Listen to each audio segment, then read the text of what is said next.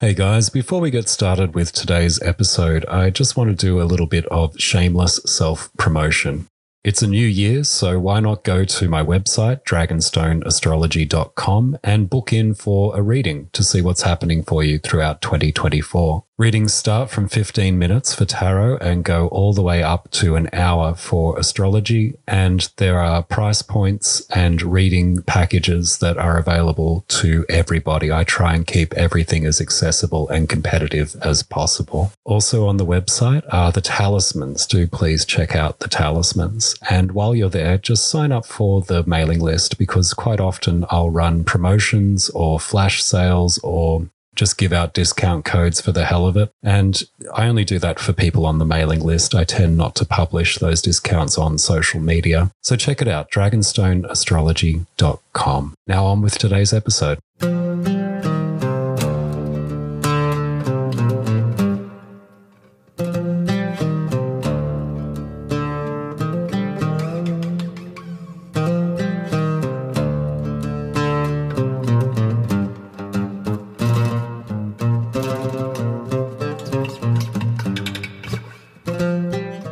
Hey guys, Happy New Year and welcome to 2024. I wanted to do a quick solo show today to generally recap 2023, to talk about 2024, to maybe talk about the arbitrariness of time and how calendar time is often at odds with astral time, I suppose you could say, celestial time. I wanted to cover off a few just random thoughts that I was having while I was moving into my studio. So 2023 was an interesting year for me. It's probably the first year in a number of years where I wasn't grappling with or recovering from or anticipating some sort of catastrophe. It was a wonderful year personally. Family life was really, really good. We moved house. We moved out of a not amazing rental situation into a somewhat better rental situation. Professionally, life was good. I launched the website. Well, I suppose you could say I launched a section of my existing website where I offered talismans for sale for the first time ever. And I did that in 2022. So 2023 was a real sort of uptick in traffic through that part of the website, and subsequently the business, or that arm of the business, grew quite well. There's also the usual, array of beautiful clients that I saw in 2023 for tarot and astrology. The year for me started in a really interesting way. I was working at a music festival for the final days of 2022 in Melbourne, Australia, a music festival called the Falls Festival, which is usually held in regional Victoria, the state where I currently live. But due to the pandemic and all of the associated kind of aftermaths of that, was held at a big outdoor music venue called the Sydney Myer Music Bowl in Melbourne. And so the final days of 2022, which was possibly the best and worst year of my life for various reasons, were spent doing readings, year-ahead readings for 2023 for a bunch of kids, basically, like, early 20s, enjoying themselves at a music festival, wink, wink, and really, at that stage, receptive to a lot of spiritual messages, which was the context of a lot of readings. One thing I noticed at the end of 2022, while I was doing 3 days of rapid-fire, constant readings, was everybody's year was looking pretty damn good, actually. And then for my usual suite of year-ahead readings, which tend to take up most of January for me, seeing regular clients and doing their year-ahead readings, people were generally having a good year, in that there wasn't as much kind of blanket depression or anxiety or money issues or any of the usual astrological markers or, tarot markers for people having difficult or challenging years. Just before 2020, for instance, I noticed a real big uptick in those sorts of markers, and I wasn't noticing them so much at the end of 2022. As a result, 2023, for a lot of people who check in with me multiple times a year was a pretty damn good year. And on a personal level for me, I also do my year ahead spreads and I keep a very close eye on my astrology. 2023 was a really amazing time. In a similar way so far, although it's only the 1st of January, but for those early bird clients who come and see me in December wanting to know about the year ahead, I'm seeing things looking pretty good.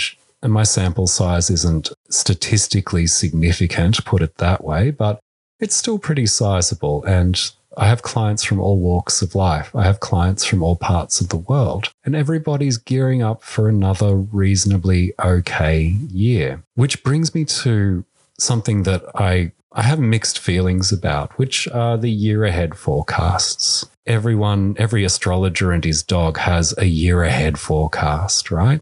Some of them are fucking awful. Some of them are really spot on and typically, very accurate and in-depth and nuanced, and the astrology is solid.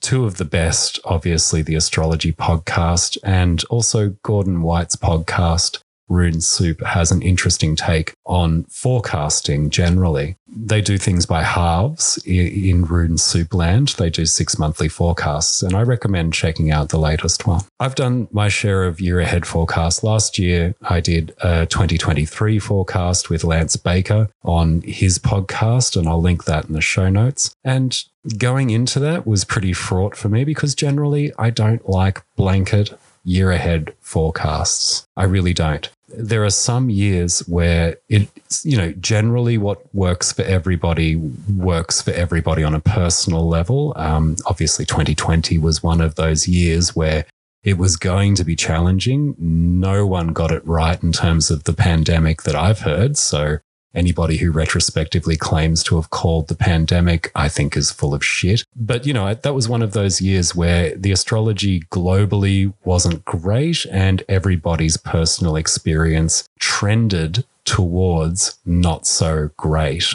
And that's kind of the first in, I don't know, maybe 10 years of listening to year ahead forecasts, reading year ahead forecasts where, it was on the money and really hit home for me on a personal level. And the problem I think that I have with year ahead forecasts generally is that it's a general forecast. There are some people who, despite all the shit that was happening a couple of years ago, had an amazing couple of years, right? Who saw their, personal wealth increase, or, who found themselves in a lockdown situation with someone and ended up getting married. There are a lot of personal victories that constantly spring up out of the cracks in the heavy general pavement of the year ahead landscape, which are on a personal level really quite beautiful. Given that the bulk of my clients that I see and, the bulk of people who have an interest in astrology, given they tend to be more interested in how things affect them personally, I really struggle to understand why people put so much personal weight and angst behind year ahead forecasts. So looking at the astrology for 2024, particularly the first couple of months, there's just a lot of intense clustering of planetary activities in particular signs. In your own chart, these planetary energies are going to be clustered around certain houses and certain spheres of influence. This could be amazing, or this could be fucking awful. There are so many more variables that will apply to your particular chart, your particular circumstances, which will dictate in the end whether you're going to have a great time or a terrible time, or a time where not very much actually happens at all. So I guess what I'm saying is, go ahead, listen to the year ahead forecast. Be aware that if you have a high profile and you're doing year ahead forecasts, it's a great way to attract new listeners. It's a great way to engage existing listeners. But the value on a personal level in terms of meaningful information for you is low. I'm not going to say it's non-existent. That's bullshit. But in terms of describing one-to-one your particular situation, it's probably not going to do very much. So rather than make this like a 15-minute plug for my own astrological services, I'll just put it out there. If you book in with me or any other astrologer, of your choice, odds are, that you're going to get a reading that is going to make more sense to you on a personal level. A good reading isn't cheap and a cheap reading isn't good. And these year ahead forecasts are free and they're generalized and they don't take into account your personal astrological, variables, your ascendant, where all of the action's going to be happening, which house, what natal planets also occupy the house in which these transits are going to be happening. They don't take into account, for instance, Fidarias. They don't take into account zodiacal releasing periods. They don't take into account any number of other tabulations and formulations that go into, what a standard astrological reading should look like. So listener beware is what I'm saying. On a deeper level too, there's really so much of what goes into a year and so much of what goes into a series of transits. It comes down to the way that your mindset works. And I think what we're starting to see as we emerge out of the Saturnine fog of 2020, the early 2020s, and into the halftime show for this decade, which, let me tell you, is going to be fucking huge. We're going to start seeing ways in which personal agency can start to re-enter the picture. A lot of the revival, the traditional revival of,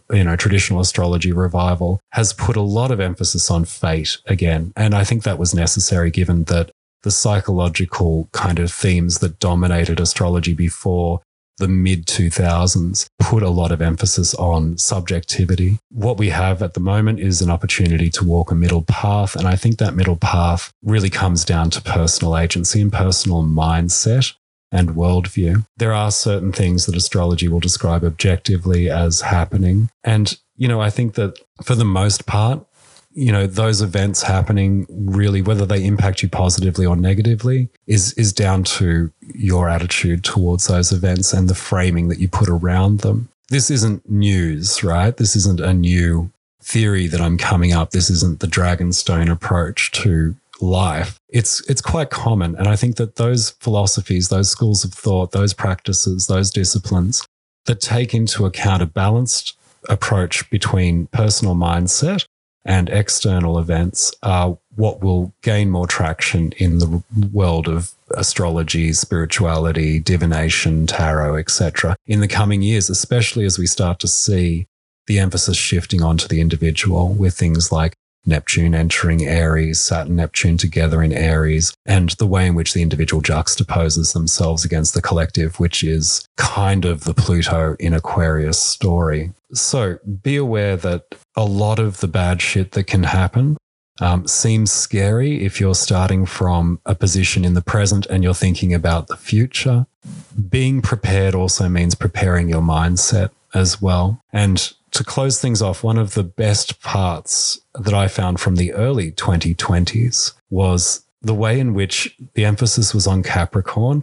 I had a lot of Capricorn clients around that time, and generally I can track the type of sun signs that I'll see coming through my door as an astrologer based on the position of Saturn. So I had some real good Capricorn clients around the early 2020s. And these guys had the most amazing approach because built into Capricorn is the way in which you handle reality and looking for the practical answers and looking for what works versus falling into a puddle. If you've got the right mindset, then impossible is nothing, to use a cliche. So that's year ahead forecasts, and that's how to handle them, and that's what to do with the ones that you can find for free on the internet. The really good ones are the Astrology Podcast, like I said, and Rune Soup. I'm going to link to both of them. If you're going to listen to any, listen to those because they're good, and the people who do those podcasts are really good astrologers. So 2024, it's going to be either fantastic or shit. It's going to be either very busy or not very busy at all. Personally, I paradoxically don't have a very busy year, although the transits at the first half of the year are going to absolutely hammer my chart. I don't necessarily think that's going to equate to anything too new, too novel or anything like that. But, I guess the more emphasis I put on my mindset and the more ways in which I can find balance and equilibrium between accepting that any challenge that I face can be overcome and also accepting that reality will fluctuate in terms of the challenges that it provides to me. These are the two sort of pillars through the middle of which I'll be approaching the year ahead. I'd recommend that for you if you're interested. I really only do the whole this is what I would do in this situation kind of thing when it comes to advice. But have a think about it. And, this was just an on the fly, got a couple of minutes to spare. Why don't we talk about 2024? I hope you've enjoyed the episode. Check out the website if you're still listening, if you want a reading. And I'll be probably trying to post a little bit more often. Though that being said, every time I commit to a release schedule, I fuck it all up anyway. So hopefully I'll be doing more ad hoc stuff. Definitely I've got some interviews coming up over the next 12 months with some really interesting people. And, I wish you all the very, very best for 2024. There's no reason why this can't be a fucking amazing year, okay? Take it easy, guys, and I will be speaking to you again very soon. Ciao, bye!